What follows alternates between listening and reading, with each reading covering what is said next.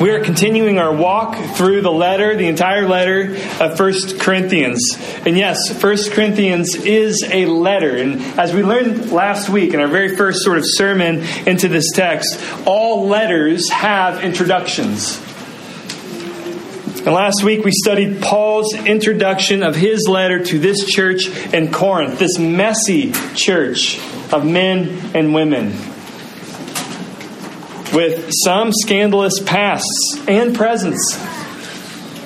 And yet he identifies them as saints, as holy ones set apart in Christ. And so we learned that we are all to be anchored down into our true identity as in Christ, as holy, as saint. This morning, what he's going to do is he's going to anchor us into something else. Our unity in Christ. And so let's just take a look at the text this morning. I'll read it. Please follow along. We'll pray and then we'll dig in and see what God has for us this morning.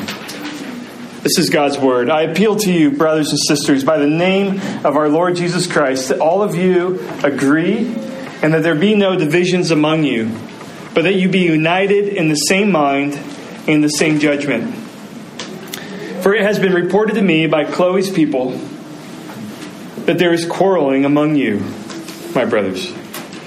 What I mean is that each one of you says, I follow Paul, or I follow Apollos, or I follow Cephas, or I follow Christ. Is Christ divided?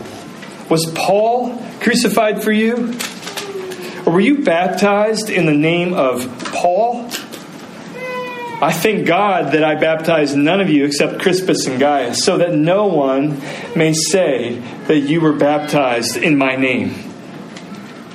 I did baptize also the household of Stephanas. You see, this is a letter. He's doing a little aside here for us. He says, beyond that, I do not know whether I baptized anyone else. For Christ did not send me to baptize, but to preach the gospel, and not with words of eloquent wisdom, lest the cross of Christ be emptied of its power. We'll stop there. Let's pray. Lord, would you speak, for your servants are listening. Where the words of my mouth and the meditation of all of our hearts together this morning be pleasing and acceptable to you. You are our rock. You are our Redeemer. Holy Spirit, you have the power to melt our hearts so that we can be receptive to your word. Not just hear information and cogitate, but that we would actually be transformed by the person of Jesus and his word. This is our prayer, and we ask it humbly in Jesus' name. Amen. Well, this past fall, I joined many of you guys out here on our second annual Men's Adventure Weekend. Okay, so this was a great weekend where once a year, men from our church like to head out to the New River Gorge in West Virginia. And we do things like rafting, we do things like climbing and rappelling. And all of those things are appropriate to the name adventure, right? All of those things were and are adventurous. But for some, the most adventurous part of this past weekend that we went on was sleeping in a tent while it was raining. Amen. Both nights. Now, I shared a tent with the team leader, Joe, the most seasoned camper I know. And so when I woke up after a night of cold rain, I was gloriously dry. And in fact, I was saying to others around the fire that morning, man, that was just like having a sound machine on. That was awesome, wasn't it? Meanwhile, everybody else around breakfast at the fire were like taking their clothes and their shoes next to the fire because they were soaking wet. One person said, yeah, I basically slept in a pool of like 38-degree water all night. Why didn't you get out? I don't know. This is camping. This is the adventure weekend, right? I learned a crucial lesson that weekend. Check the seams of your tent. Okay? Check the seams of your tent. Even the smallest crack can tear can basically ruin your weekend. Now, why do I say that? Well, the Apostle Paul, who wrote this letter, came into the ancient city of Corinth around 49 BC. You're thinking, what on earth does that have to do with Men's Adventure Weekend? Well, let me continue here. As he walked into this ancient city for the first time, this is probably the road in which he walked. Okay, so he's walking towards Corinth, and as you walk down this road, at this time in 49 BC, there would be shops. Imagine like a farmer's market.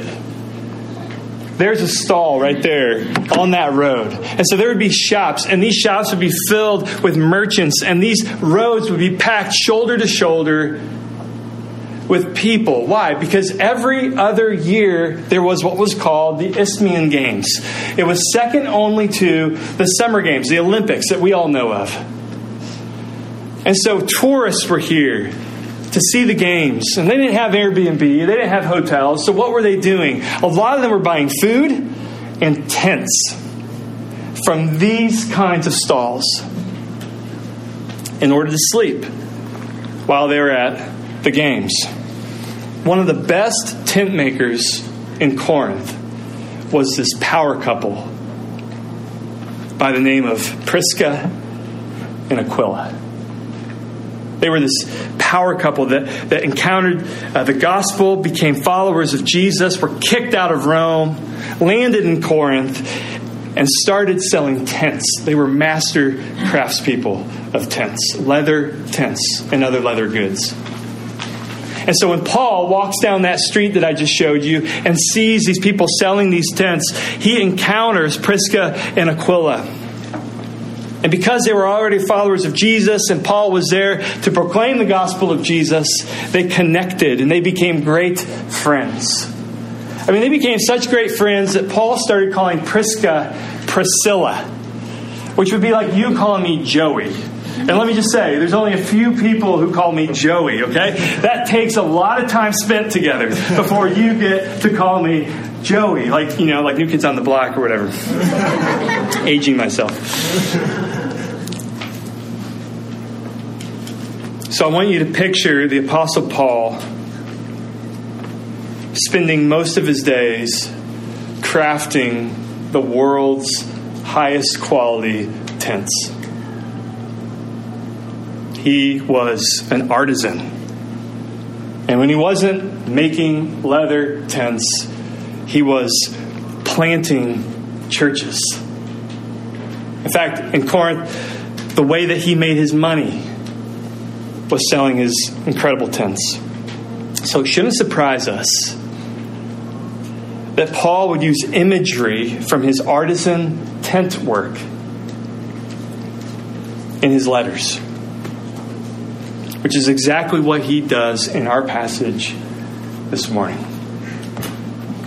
He writes in verse 11, if you take a look down again, "For it has been reported to me by Chloe's people that there is quarreling among you, my brothers and sisters." So, in verse 10, before that, he writes, "I appeal to you, brothers and sisters, by the name of our Lord Jesus Christ, that all of you agree and that there be no divisions among you, but that you be united in the same mind and in the same judgment." He is borrowing in that verse tent imagery.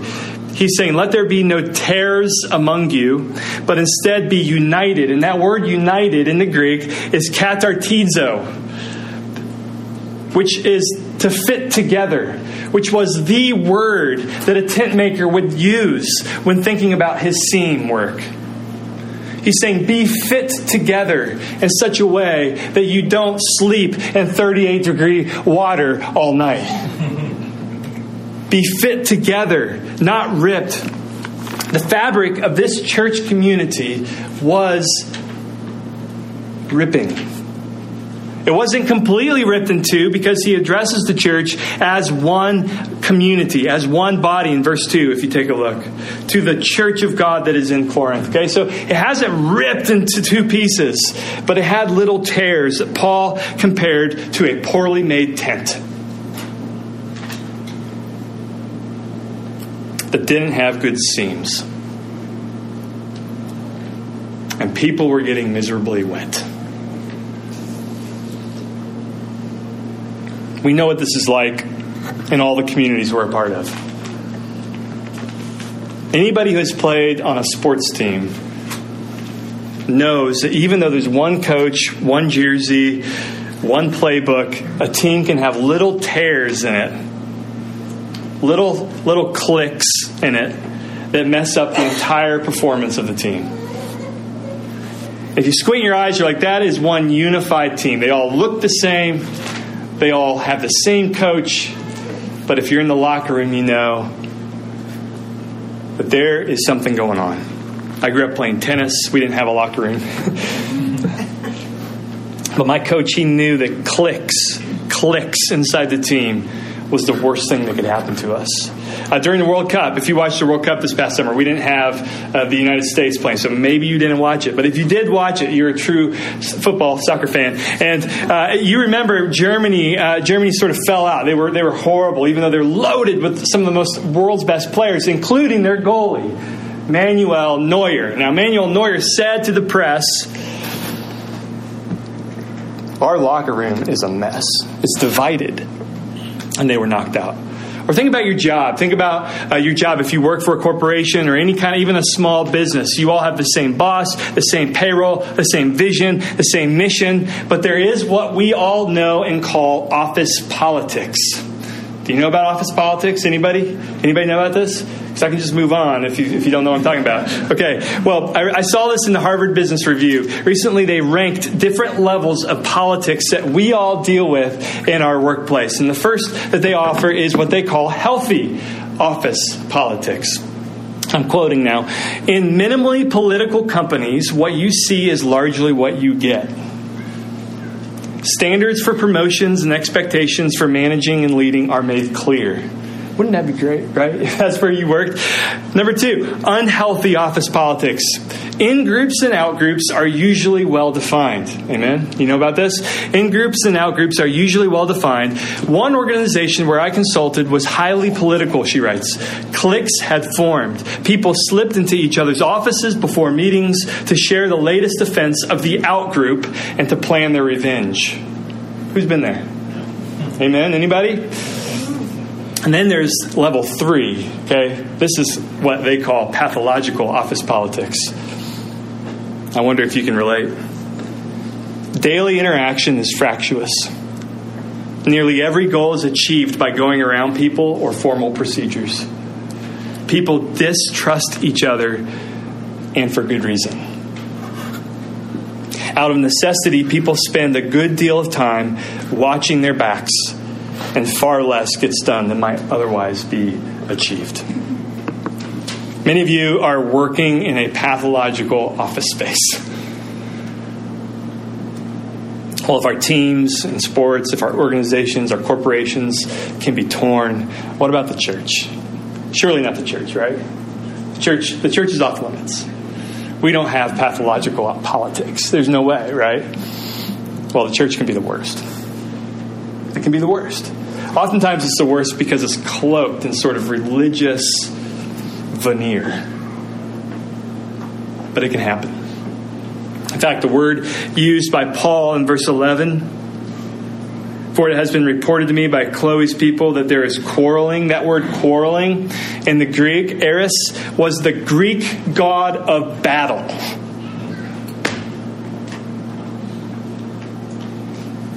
I mean, office politics were ripping this church apart.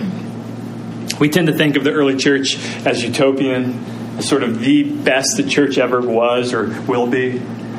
Well, this is an early church. And the only word that Paul can think of to describe what's happening is the Greek god of battle. That's what's happening. And in fact, Paul is going to address this particular issue for the next 4 chapters, so buckle your seatbelts. This is going to be his main issue. But in verse 12 this morning, what we just read, Paul sets the stage by explaining the problem in greater focus. He says in verse 12, what I mean is that each one of you says, quote, I follow Paul, or I follow Apollos, or I follow Cephas, or I follow Christ. Here, in these verses, we see 2 things that are tearing the tent apart.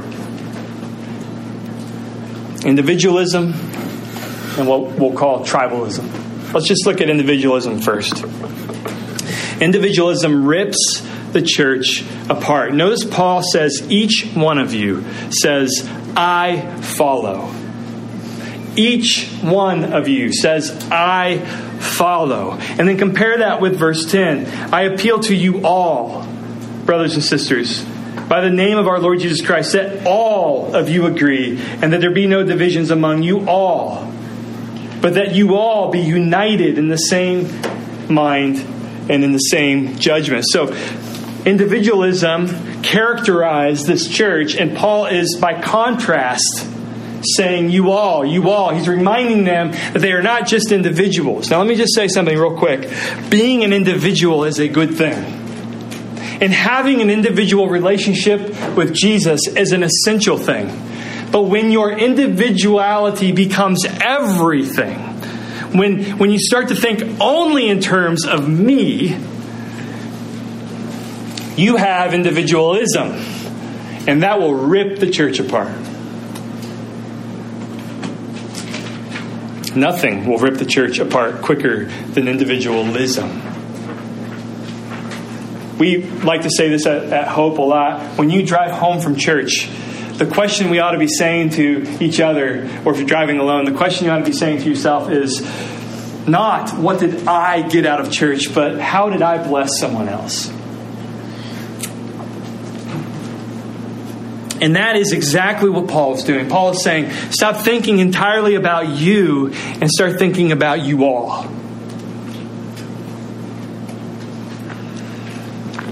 But number two, tribalism rips the church apart. Tribalism, it's an equal and opposite error. So tribalism in the church is when your identity is rooted in any loyalty that isn't Jesus.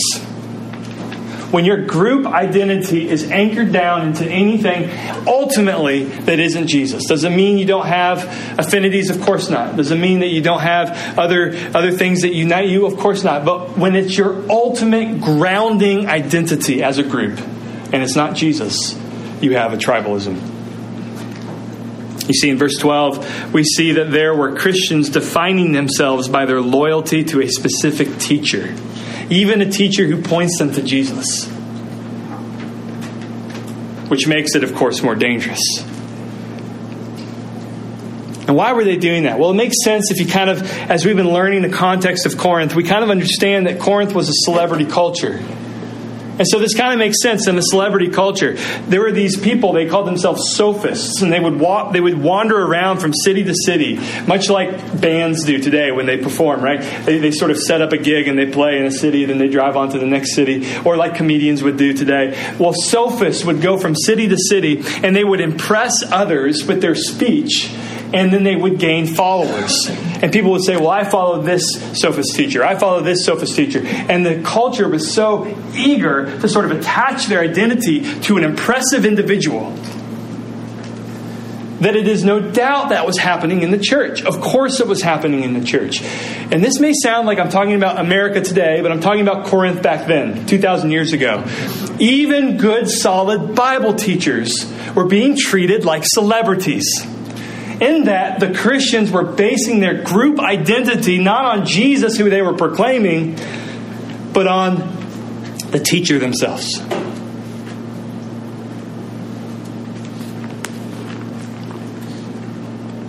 People with the most followers were at the top. And so they were just looking around at their favorite Christian leaders in this church even, among this one community, and picking their favorite. I follow Paul. I follow Apollos. I follow Cephas. So celebrity culture was informing this decision. I also think that Corinth was a diverse city. It was very diverse in terms of ethnicity. So Corinth was a travel hub, remember? It was where north went to the south. It's where south went to the north. It's where east went to the west. It's where west went to the east. It was the, like an hourglass. It was that little place where the sand drops through. That was exactly what Corinth was in the ancient context. What that meant then was that it was incredibly diverse. There were major cultures colliding in this city, this small city. And as Kenneth Bailey points out, the melting pot idea wasn't really a thing back then. there wasn't this sort of deep appreciation for diversity. Instead, it often was fractious, as it still is today. And so Romans, Greeks, and Jewish men and women, these kind of three major cultures, start following Jesus. Romans, Greeks, and Jewish men and women. And one of the biggest problems they faced was how to be unified as Jesus followers. And so think about this for a second. Paul is a Roman citizen. Think about this. Apollos is Greek. Peter, his Jewish name is Cephas. It doesn't take much imagination to see what's happening here. Believers within the ancient church here were claiming Paul. Roman Christians were claiming Paul because he was Roman.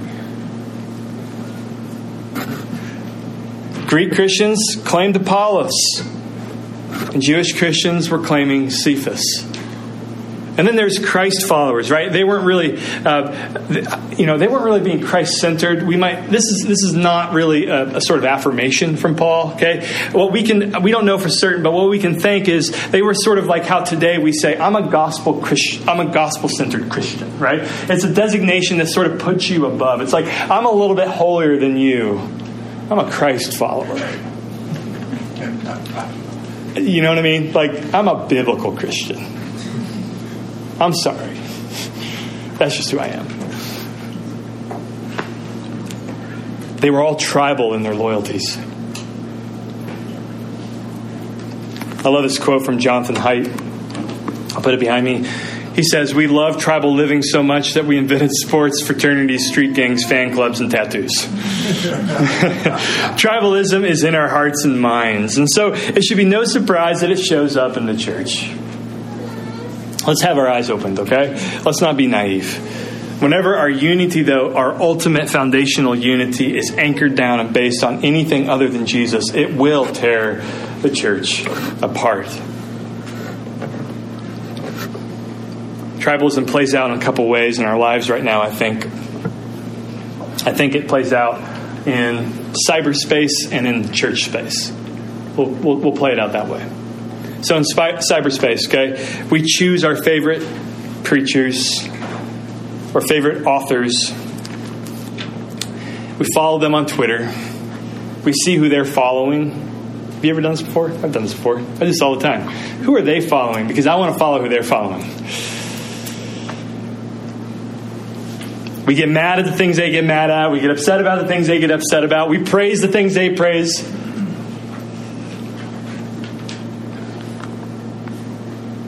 We define everybody else as other or outsider. And if you just were to look at everybody I follow on Twitter, I think I'm getting better, but at least 3 or 2 years ago, everybody looked the same. They all held the same views. They all had the same perspective. I mean, this is the American church echo chamber that we can live in. Choose your follower, choose your leader, and follow that leader. And soon you forget about Jesus. And you're locked into a subculture. It's like cults in action. I mean, a cult is alive and well in the Christian church. That's what it is. All right, that's cyberspace. I think in church space, I think what can happen is we connect and we click with folks in the church that resonate with us more. Who resonates with me more? And this can happen even with leaders, right? We're a church that has multiple leaders. And so some of us can be like, I resonate with this leader. I resonate with that leader. I just personally relate better to this leader. And suddenly you start to have cliques within the church, following different leaders even within the church. Or different cultures, or different backgrounds, different ethnicities, we can sort of connect, and then all of a sudden we are divided in a way that Paul would describe us as divided, not torn apart in half, but there's things going on which is not okay. And we isolate ourselves from others, and at worst, we exclude others from our circle, whether we know we're doing it or not. We define the terms of our clique according to our own terms, and then we say, for you to be in my clique, you must change to how I am. And this can happen inside the walls of a church this size. It can happen inside the walls of a denomination. It can happen inside the walls of the American church for sure. Well, Paul is going to lay two pieces of dynamite next to individualism and tribalism. He points them to two things in their story.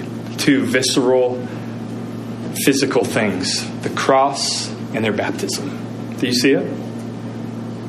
Do you see it? Paul says, is Christ divided? Was Paul crucified for you? Paul is asking them, are you putting a human leader in the place of Jesus and looking to them for your salvation? He's basically saying, remember, you are all of you crucified with Christ. That's your core identity as a church.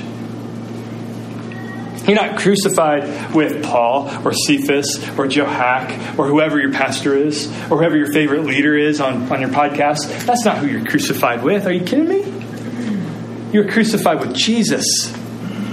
That's your core identity. Paul says this to the Ephesian church in chapter 2. I'll put it behind me. He says, but now in Christ Jesus, you who were once far off have been brought near by the blood of Christ. For he himself is our peace, which is not just absence of conflict, but is actually sort of interdependency, like we have never experienced. Interdependency. One pastor, he compares peace and the Hebrew concept of peace, which was shalom, as sort of all the fabrics in a beautiful tapestry. And has anybody, I remember the kids did like quilt making, right? Is that right? Did y'all make quilts? Or what was it? It was... Weaving. Thank you. Weaving. Okay. Weaving. Do you remember? Okay. So do you remember the weaving? What happened when you were weaving? You were taking all these multiple threads, right? You were bringing them together, and you were bringing it really tightly and interdependently, right? Like this. And then it made something quite beautiful, correct?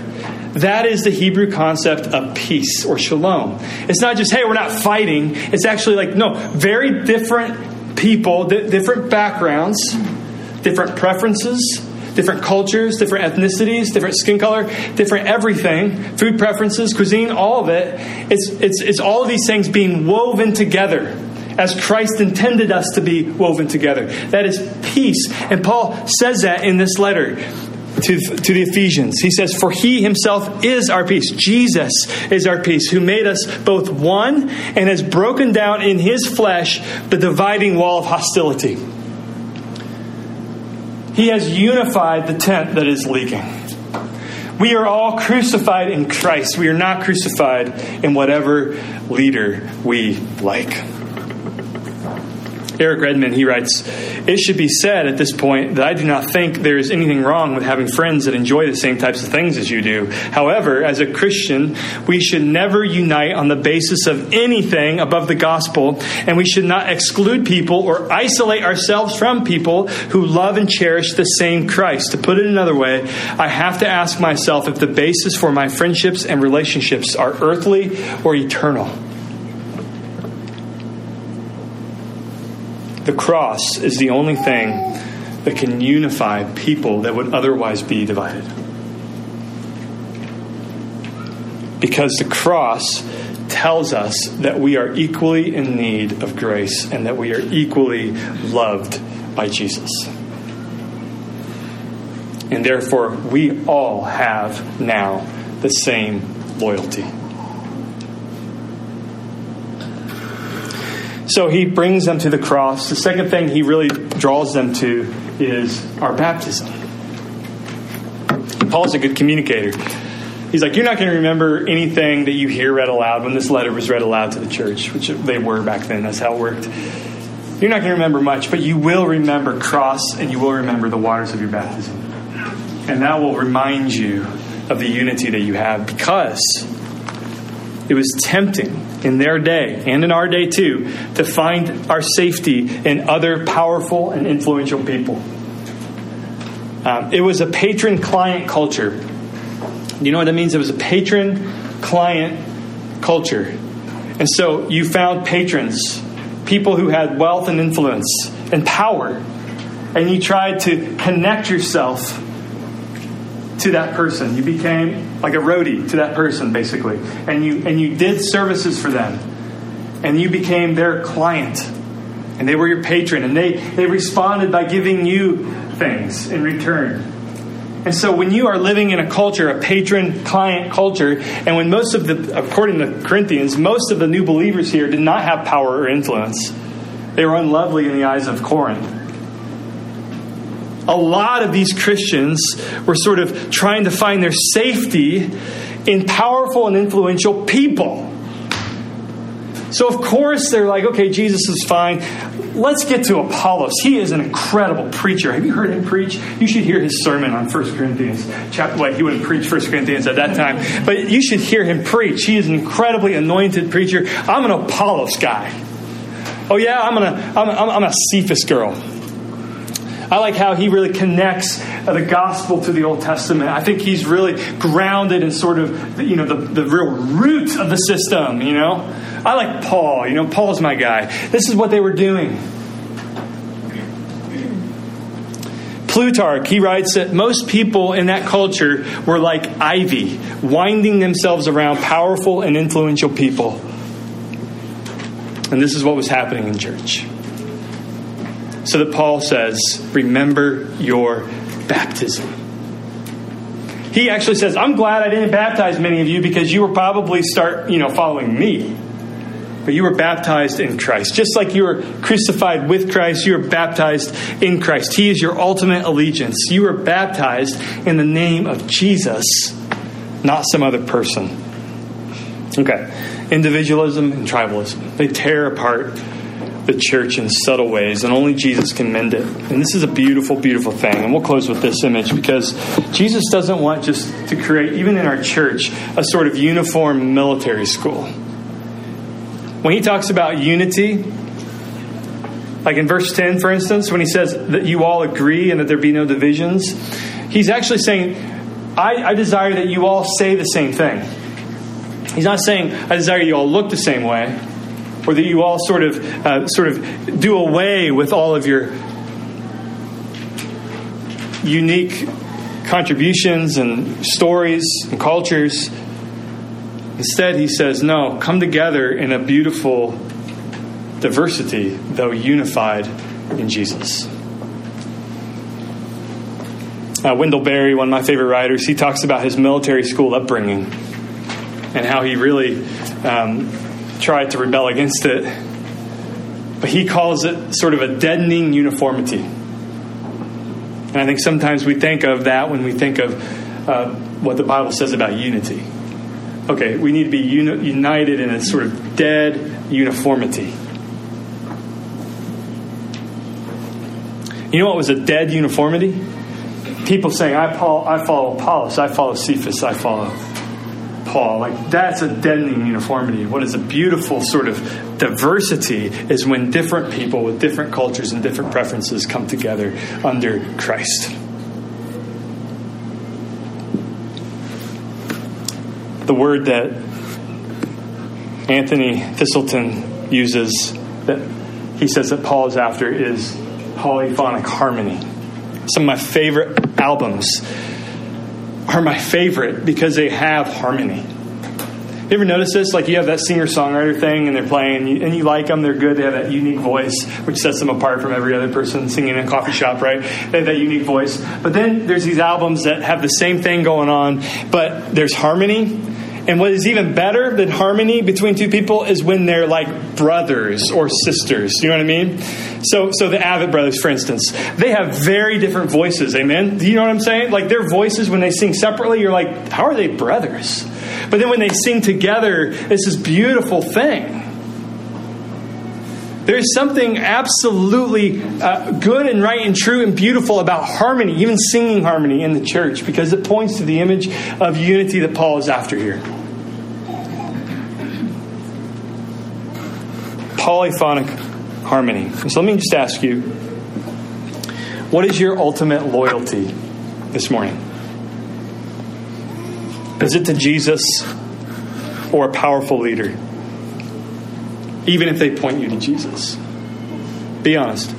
Are you isolating yourself from others who are not like you? Are you rejecting others?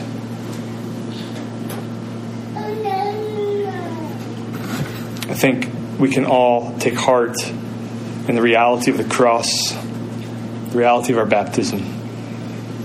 Church politics die at those two places.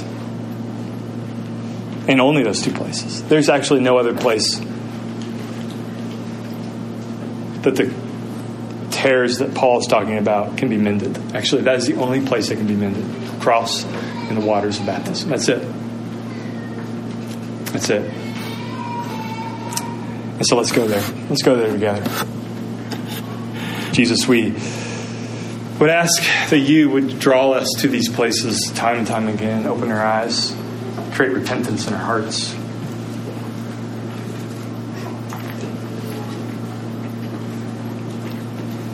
And build up in this small place, but also your church, a unity that does not downplay difference, but rejoices in it. When dominant cultures submit to non-dominant cultures in Christ. When personalities no longer reign as tyrants in your church. Would you, Jesus, be our ruler and our Lord and our Savior?